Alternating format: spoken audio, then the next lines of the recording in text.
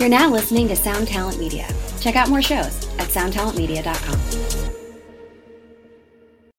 When you need mealtime inspiration, it's worth shopping Kroger, where you'll find over 30,000 mouth-watering choices that excite your inner foodie. And no matter what tasty choice you make, you'll enjoy our everyday low prices, plus extra ways to save, like digital coupons worth over $600 each week. You can also save up to $1 off per gallon at the pump with fuel points. More savings and more inspiring flavors make shopping Kroger worth it every time. Kroger, fresh for everyone. Fuel restrictions apply. Another day is here, and you're ready for it. What to wear? Check. Breakfast, lunch, and dinner? Check. Planning for what's next and how to save for it? That's where Bank of America can help. For your financial to-dos, Bank of America has experts ready to help get you closer to your goals. Get started at one of our local financial centers or 24/7 in our mobile banking app. Find a location near you at bankofamerica.com/talktous. What would you like the power to do? Mobile banking requires downloading the app and is only available for select devices. Message and data rates may apply. Bank of America N.A., member FDIC. Welcome to a new episode of Delirious Nomads, brought to you by Blacklight Media Records, a weekly podcast hosted by yours truly, celebrity chef Chris Santos. I hate calling myself that. And underground metal connoisseur Matt Bacon, who loves being called that. This is your new favorite podcast for all things heavy metal, as well as breakdowns of your favorite combat sports and riffing on some food talk every week with very special guests from across the globe. Welcome back to another episode of Delirious Nomads, the Blacklight Media and Metal Blade Records podcast. I'm here with my co-host, as usual, Matt Bacon. And our guest today is a legend, just a legend who I think I first saw perform in 1988 or 89 and is still out here crushing. We've got Phil Ryan from Sacred Reich. What's up, my man? How's it going, man? Thanks for having me, Chris. You know, we've had about 50 of these, and we've had some great guests, including Derek Green, who I know you're touring with Sepultura next month. But just some great guests, and you rank among the Hall of Fame of our guests. So, really happy to have you here. That's very kind of you. No, it's true. It's true. And it's just wild. And I think Matt has some questions along these lines, but allow me to steal your thunder for a minute, Matt. It's amazing to me how, could you in 1987 or Surfing the Garaga times, the American Way times, ever conceived that you'd still be doing this today and at such a high level? Not in a million years. I mean, right? Look, I was telling my wife today, I go, when I joined the band, my goal was to play in a bar. And then the next goal was like, man, it would be cool if we could do a demo. And then it was like, man, it'd be cool if we could get a record deal. Right. And then, it's just one foot in front of the other, right? You just keep going. And who would have thought that we could still be playing music? We're so fortunate. We pinch ourselves every day that somehow we made some sort of impression at the time, enough to where we can still do this thing today. Yeah. And we're very fortunate. We're lucky that metal fans are the greatest fans in the world. Loyal and it's not just you guys. I mean, it's Creator, Destruction, Exodus, all putting out some of the best material they've ever put out ever in 2022. It's just wild to me. How the sort of that thrash metal scene from the 80s just continues to get better and better and better and better and better. It's crazy. Yeah, it's amazing. So, Matt, why don't you take it over? I know you wanted to start with how things have been for the last few years and whatnot.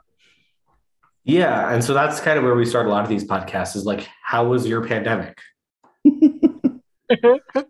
Well, considering it took us 23 years to make a new record. Yeah, and then we finally finished the record in 2019, and we did the tour with Gwar, and we did a great headlining tour in Europe, and we were getting ready to go.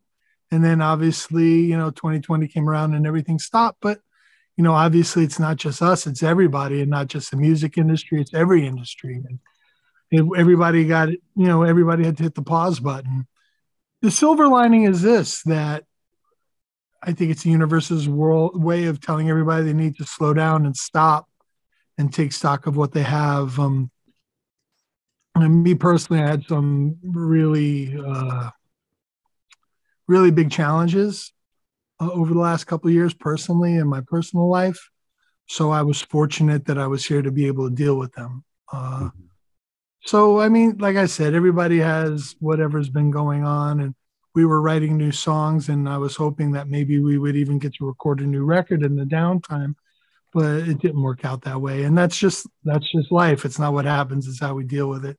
So we just try to have a good attitude and just really looking forward to this tour, man.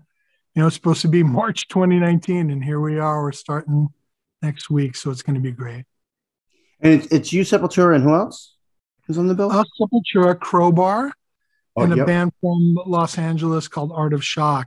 So, yeah, I mean, we toured with Sepultura in 1991, but we've known them since 89. Right. Gloria was managing them and was managing us. So we've been pretty close with them for quite a long time. We took Crowbar out on their first real tour in 1996 on the Rock for Pot tour. So we've known them for a long time. So it should be a lot of fun. And how long's the run? About 5 weeks. Nice. Yeah. Nice. I will definitely be coming to see you 100%. It should be a lot of fun. And so you have new music though? I mean, is there a new album at some point you think in the future? Or?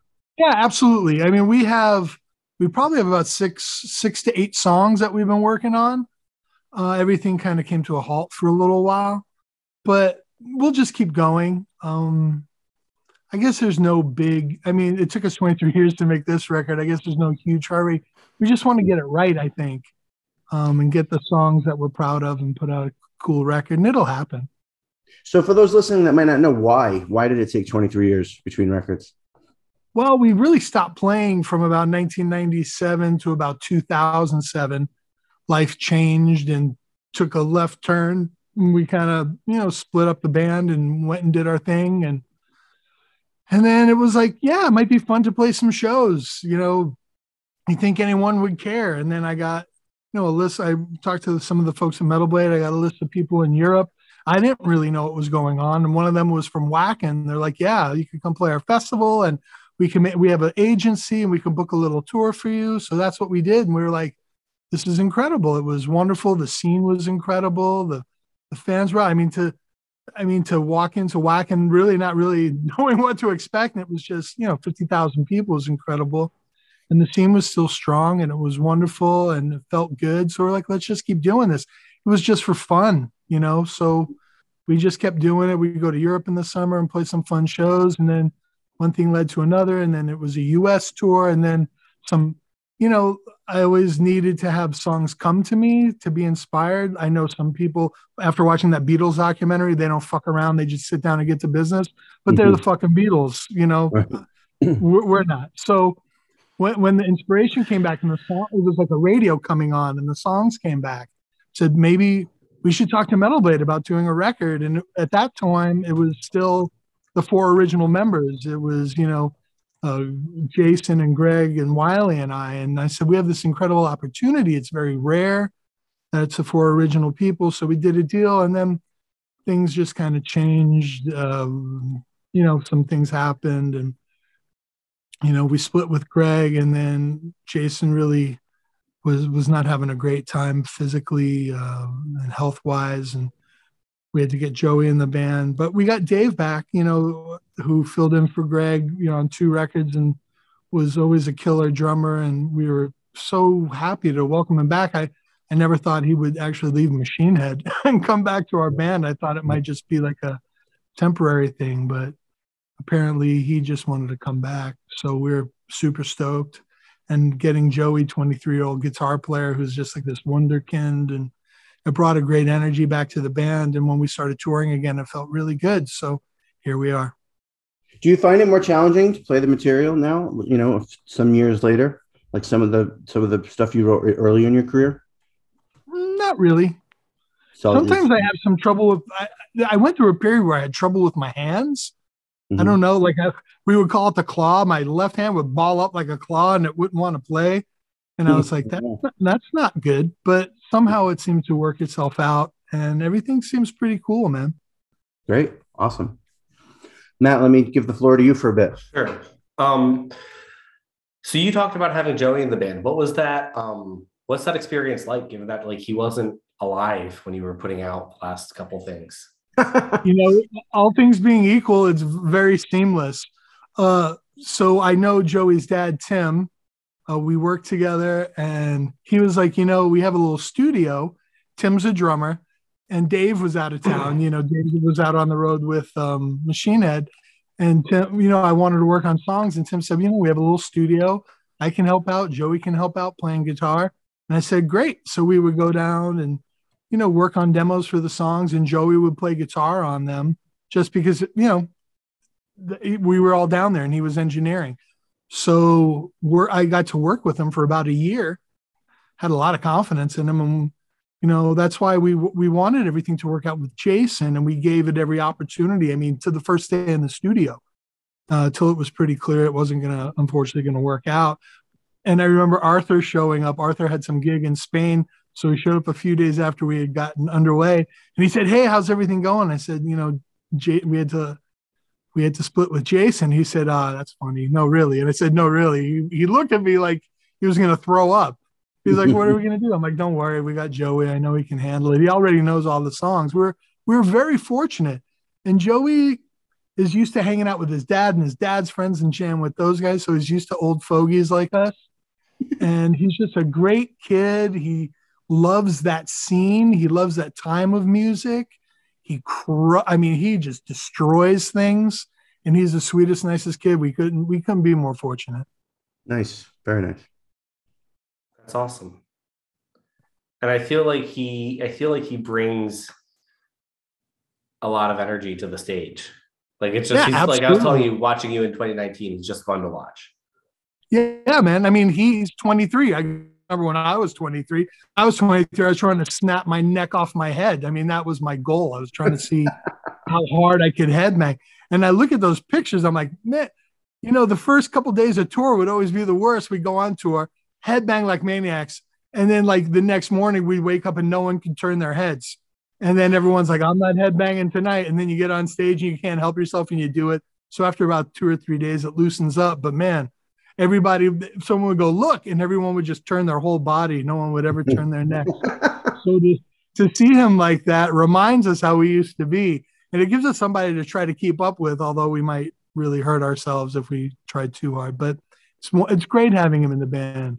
It's such a great energy. No, yeah, it's cool to see you kind of passing the torch, as it were. Sure. He's holding the torch with us. We're like, come on, Joey. Yeah. You were like, what do you think? Joey goes, I love you guys. That's it, man. That's his response. He's just like, I love you guys. He's so excited. It's really, we're lucky, man. I'll say 23 million times. We're just really, really, really lucky. That's awesome. Is he part of the songwriting process on the newer songs? He has been contributing riffs to the new stuff. He is like writing his own record. He just sits and plays guitar all day long. He's a riff master. He's working on his own record right now. And he'll play me stuff. And I think, it sounds like Sacred Reich, doesn't sound like Sacred Reich, fits in with kind of what we're doing, doesn't fit in, but he has a lot of really cool stuff. And there's at least 2 songs that he's contributed to of the newer stuff, at least 2. We need the American festival circuit, which was so lacking for so many years, has come a long way with Danny Wimmer doing what he does, but there's still a lot of mixed genres. And, we need somebody to come. Maybe me and Brian should raise some money and just do an all thrash metal festival, like a weekend of all the legends of thrash metal. Or even just start with one day is the best way to do it. But that's what I appreciate about Full Terror Assault. Like, they're doing a homegrown metal festival from the ground up. Yeah. Mm-hmm. And I appreciate that because look, all these European festivals didn't start out as massive festivals. They just started out as small things and then grew and grew and grew. And those other festivals, while I think definitely serve a purpose, but it's very American feeling and it's very big and kind of corporate feeling. And that's fine too. It serves its purpose and it has its place. But there's a lot of bands that are never going to be let in that door just because of just kind of how the way things are. So it would be nice to have a more organic, ground up festival for metal of all kinds, really. It feels like, but for thrash specifically, or bands from the '80s, feels to me like there's this groundswell that's getting bigger and bigger. Like Nuclear Assault is playing the Decibel Festival, and they're going to be doing a Game Over record from start to finish. Like that's crazy to me. That's now all of a sudden that's still relevant all these years later. I just think it's incredible what all the bands of that time are still doing and crushing it with the new material too. I said it earlier, but I'll say it again. I just find it very inspirational. Yeah, it's pretty amazing that the music coming out today is still so good because it's rare. You see a lot of the other legacy bands, and they're just putting out records and touring, and it's almost like an excuse to tour. Right. But that's okay. So, one of the interesting things about Sacred Reich is like you kind of come in like the much more political, like sort of second wave of thrash, right? What do you feel is like the political message of Sacred Reich in 2022? That's a tough one because I know how I generally feel about stuff, but I think what I've found is if I post things on our socials that's too one-sided, all it winds up doing is having everybody fight in the comments. Sure. Mm-hmm. And I'm just not really interested in being part of that anymore. That's fair. So I think our message is like, look, you need to find a way to figure it out together. We need to find a way to stop buying into the demonization of the other side.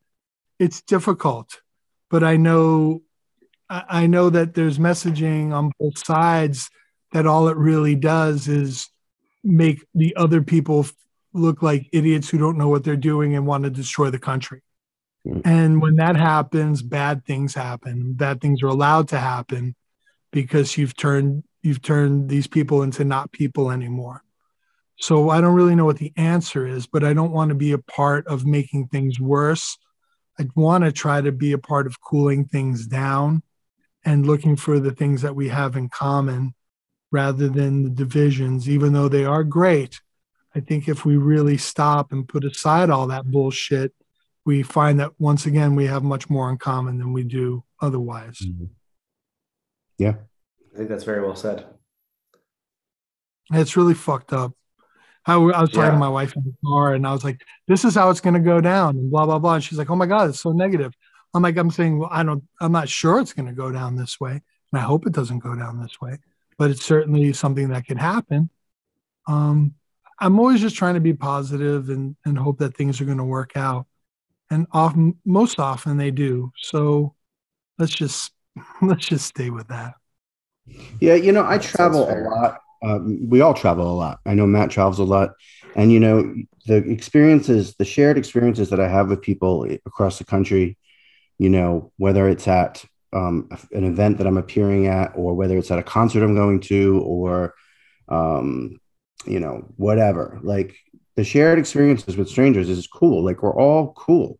You know what I mean? We're only not cool when we start to do a deep dive down to politics. Right. And it's just, when I was at one of the playoff games at SoFi Stadium, 80,000 people, like nobody gave a fuck about what you think politically. You're just having a good time. And if you were a Rams fan, you're the guy next to you with the Rams jersey is your best fucking friend. You know what I mean? Like we should focus more on that, that we're more, we're more forgiving and alike than we give ourselves credit to be. Absolutely. And it used to be that people never talked about religion and politics, and I think there's maybe something to that. Maybe they had it right. Maybe we shouldn't talk about religions and politics because ultimately too, I mean, these are pretty specific beliefs. They're personal beliefs. And no matter what I believe, I'm not going to convince somebody who believes the opposite that they're wrong any more than they're going to convince me that I'm wrong. So what's even the point? And, even within families. I mean, you found out that, like, really, there's a lot of surprising things you can find out through this whole thing. But you have to say it's just one part of people. If people disagree with you politically, okay, as long as it's not hateful and really damaging, okay. Like, but like you said, traveling is a great equalizer, because you realize too, everyone's politics suck. No matter where you go in the world, all the politics suck and all the people are awesome. I wouldn't want to be judged by, how Trump was president or by George Bush was president any more than all the Russian people should be judged by Vladimir Putin or whoever it is.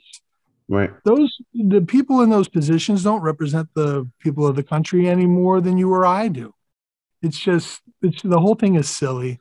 And, there's that song by Sting, I hope the Russians love their children too. And I think if we went to Iran, we would find awesome people who just want their children to do good and want a roof over their head and want to be happy. It doesn't matter where you go.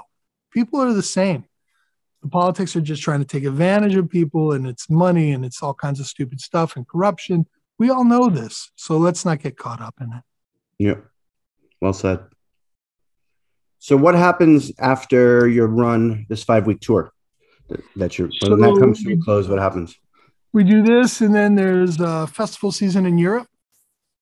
And then November, December with Sepultura and Crowbar in Europe.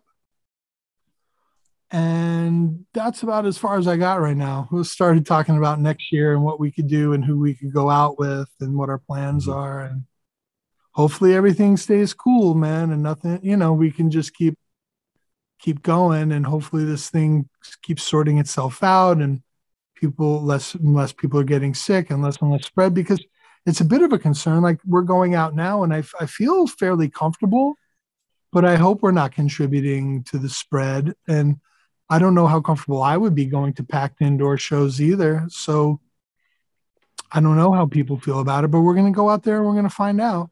Yeah. Yeah. Are you guys keeping in a bubble, or what are you doing?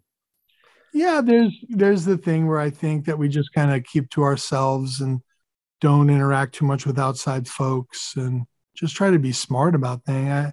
I always wear my mask, and I always try to do the best that I can. And, we're all triple vaxxed and masked, and, just trying to do the best that we can. I know nothing is perfect, and I know people get sick nonetheless, but it's less sick and it's less dangerous. So nothing is perfect, but all we can do is do our best. And that's what we're trying to do.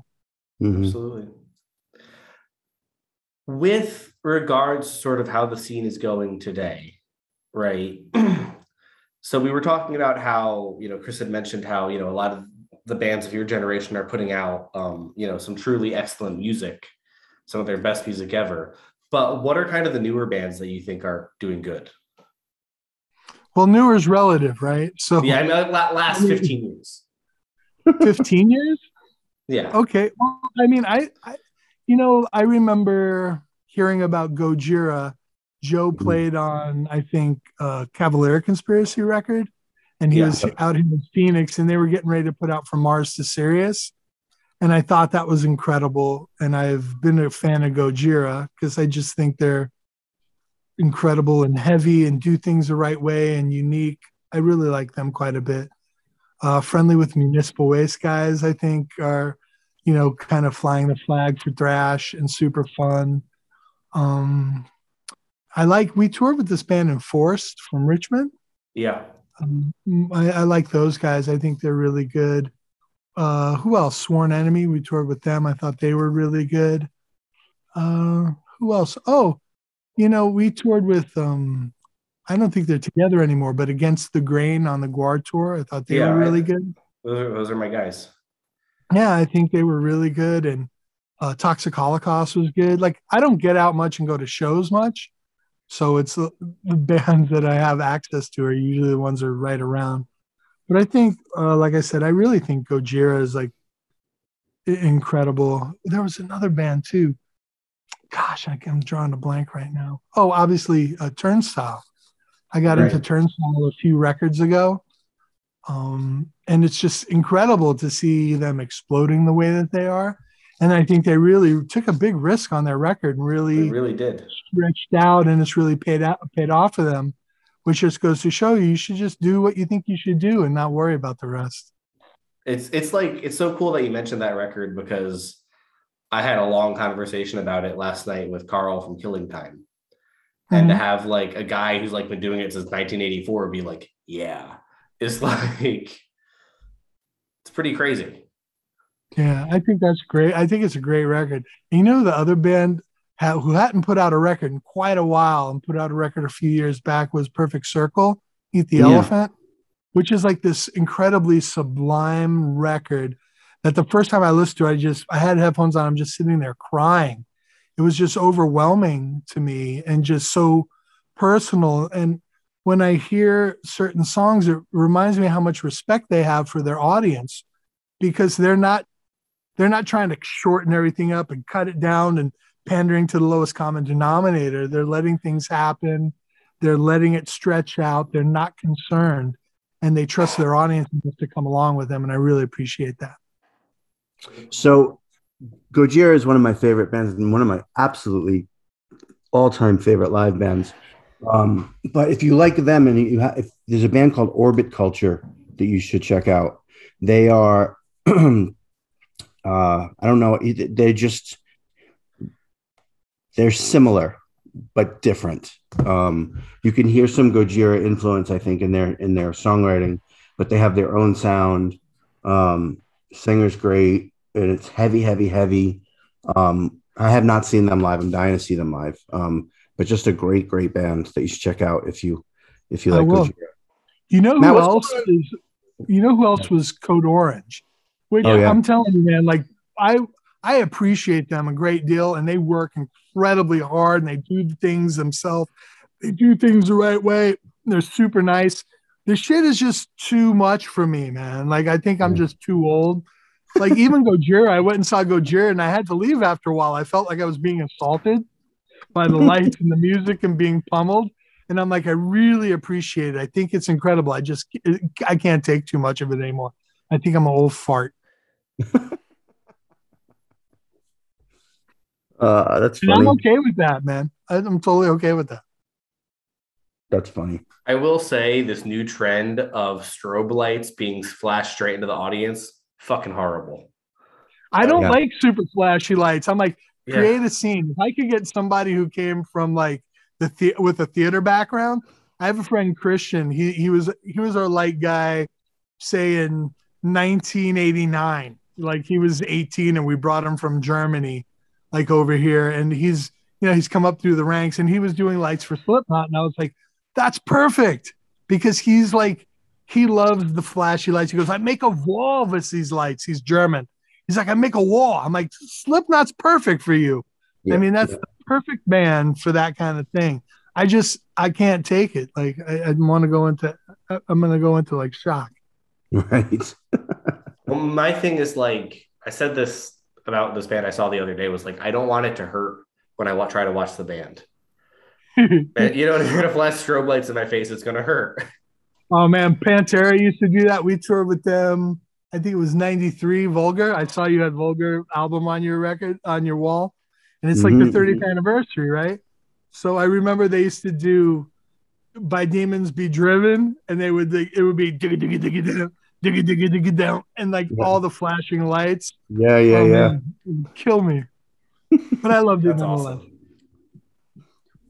What's a good give us a good tour story from all the years? What are some nights or shows that stand out as being special for either a positive reason or a fun reason or a horrible reason?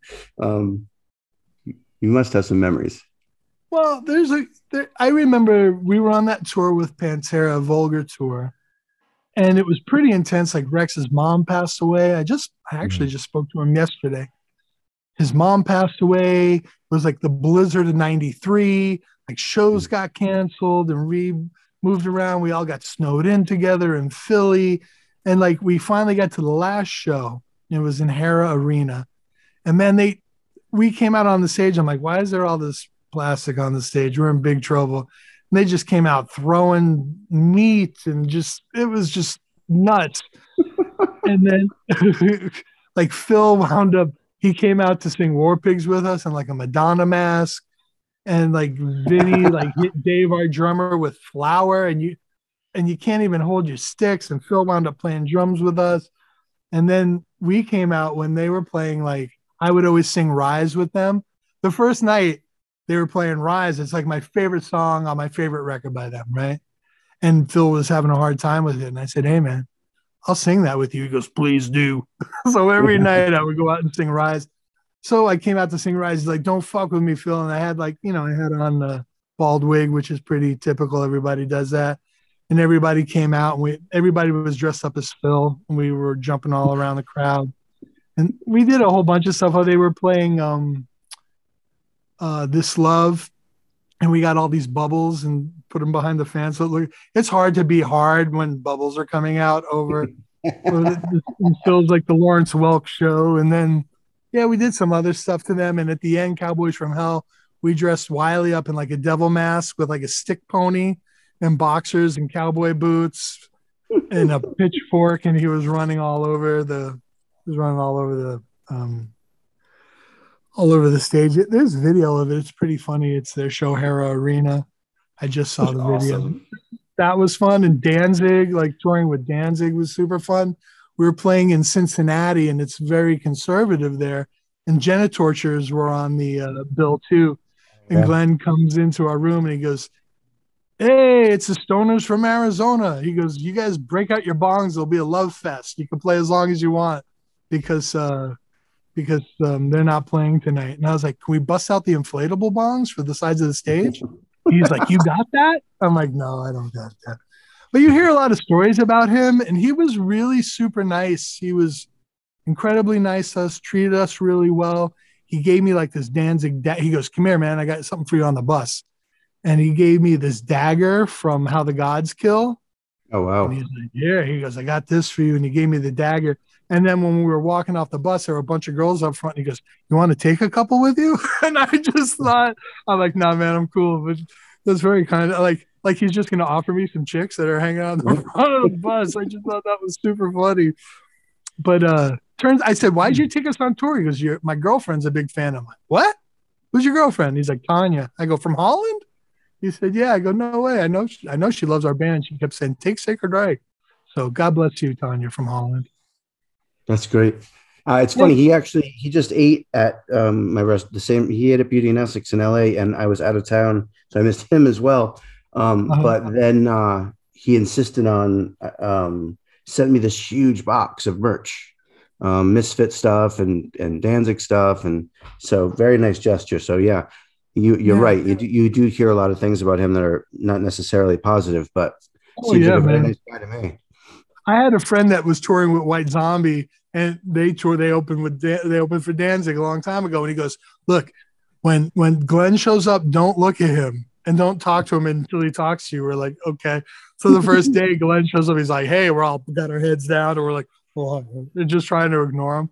And we gave Erie a Sacred Reich bong. We had these Sacred Reich bongs. And he's like, hey man, be cool with that around Glenn. He really doesn't like it. And the coolest thing that happened on that tour was I would go down in front every night in the barricade and watch him because I love Danzig. And one night I went, Glenn, would you play Tired of Being Alive? It's my favorite song. And he came up on stage. He goes, this one's for Phil from Sacred Reich. Like in the kind of like the Elvis kind of voice he does. He goes, this one's for Phil from Sacred Reich. It's called Tired of Being Alive. And they played it. And when he came to the chorus, he kneeled down and fucking put the mic down so we could both sing, dude. I was so excited. That's cool. That's cool. It was really nice. Those moments are just magical. Just magical moments. Yeah, just getting that. Look, man, when we were on that Pantera tour, like they were still getting as big, they weren't where they were gonna be, right? Size-wise. So it was still, we were playing theaters, but it was like, Dime was like everything you would think about a rock star in the good way. That's how he was, just super fun and goofy and just I came out of the gig one day and he's in the back. He's in some dude's Camaro, like doing donuts in the back behind the gig, and he's signing the guy's car. And, he just was so fucking fun. You know, he just had so much energy and so much spirit. It was really great to be around. I was really close with Phil and Rex. I mostly hung out with those guys. But it was just wonderful to be able to see a band like that. Like, they're just so fun, man. And it was just us and them, so it was a cool hang. Nice. Very nice. As we head towards the end, because we need to let you go. You know, you've got this tour coming up with Sepultura that looks like it's going to be the coolest thing. You know, you said you were trying to record over the pandemic and it didn't really materialize, which, you know, yeah, relatable. Is there anything else on the horizon you want to make sure we know about? I can't really say that there's much on the horizon. You know, we're just going to keep playing shows and keep writing some songs. Eventually we'll go record and just try to keep busy and get out there and try to find some balance in our life between being on the road and being home. I have 4 kids, you know, I missed a lot of stuff early on. And I'm not interested in missing a lot of stuff anymore. You know, the thing is, I remember I went and saw Power Trip, you know, play here locally. And they gave me the feeling of like when I saw Slayer early on, and also how we all felt about stuff that early on, like, you know, we were like 16, 17, 18, 19. It felt like a gang. It felt like us against the world, you know, just to go out there and do our thing and spread what we had to say. And it was I describe it as when it was the most important thing in the world. Mm-hmm. And it used to be the most important thing in the world. And then you get older, you have family, you have kids, and you kind of give it a little perspective. It's hard to find balance because there's still a lot of work to do. But the goal is to find the balance and bring the family out and show the kids what it's like and have them participate in it because it's part of their lives.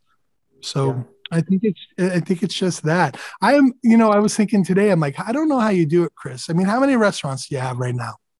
Well, my company has, you know, 70 something now, you know, but I'm in charge of, you know, one particular kind of section of the sector of the company, but it keeps me busy because it's across 3 cities, about to be 4, and then possibly London right behind that. And then, you know, I've got the record label and I do the podcast. Yeah, what? Who does that? Who does that, Chris?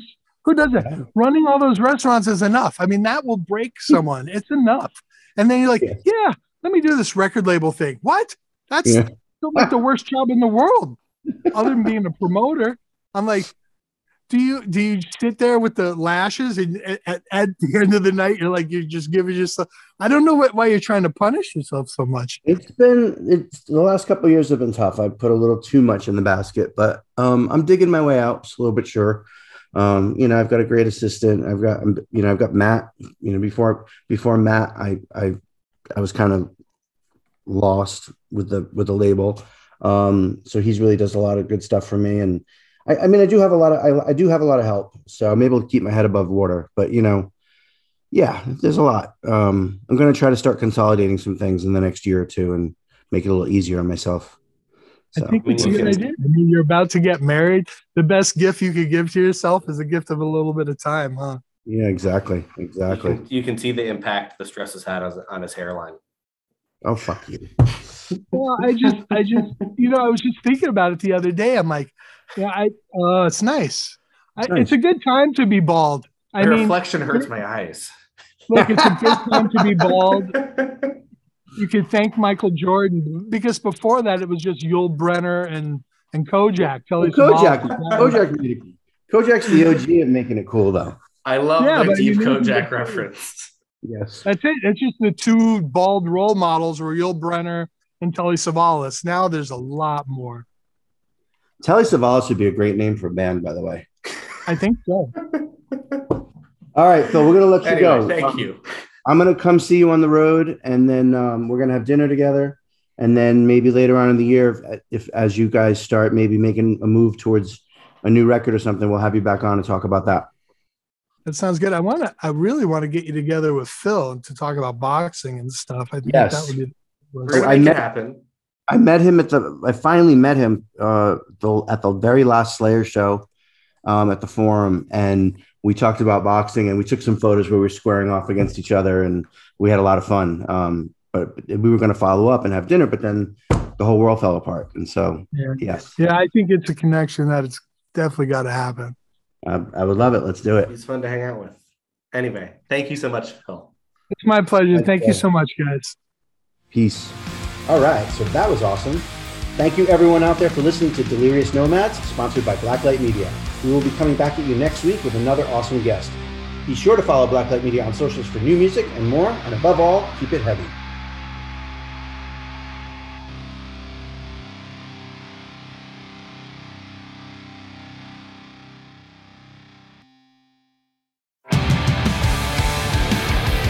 What's up, everybody? I am Finn McKenty, host of the Punk Rock MBA podcast, part of the Sound Talent Media podcast network. My podcast is all about doing what you love for a living, and every week I sit down and talk to people who have done exactly that. For example, musicians like Tommy from Between the Buried and Me, Matt from Periphery, Lil Lotus and Shinigami, among many others, photographers, artists, designers, YouTubers like Glenn Fricker and Sarah Dici, and I unpack exactly how they got to where they are today with the goal of helping you do the same. So if that sounds cool, you can listen and subscribe at soundtalentmedia.com, and I'll see you there. Hey, this is Aaron from No Simple Road. I'm inviting you to come hang out with Apple, Mel, and I as we talk with the musicians, artists, chefs, authors, and beyond from the world that turns us on. We're reaching into the improvisational music scene, the psychedelic culture, the festival world, and getting to know what makes the people tick that create those scenes. Come join us on the long, strange trip over at No Simple Road.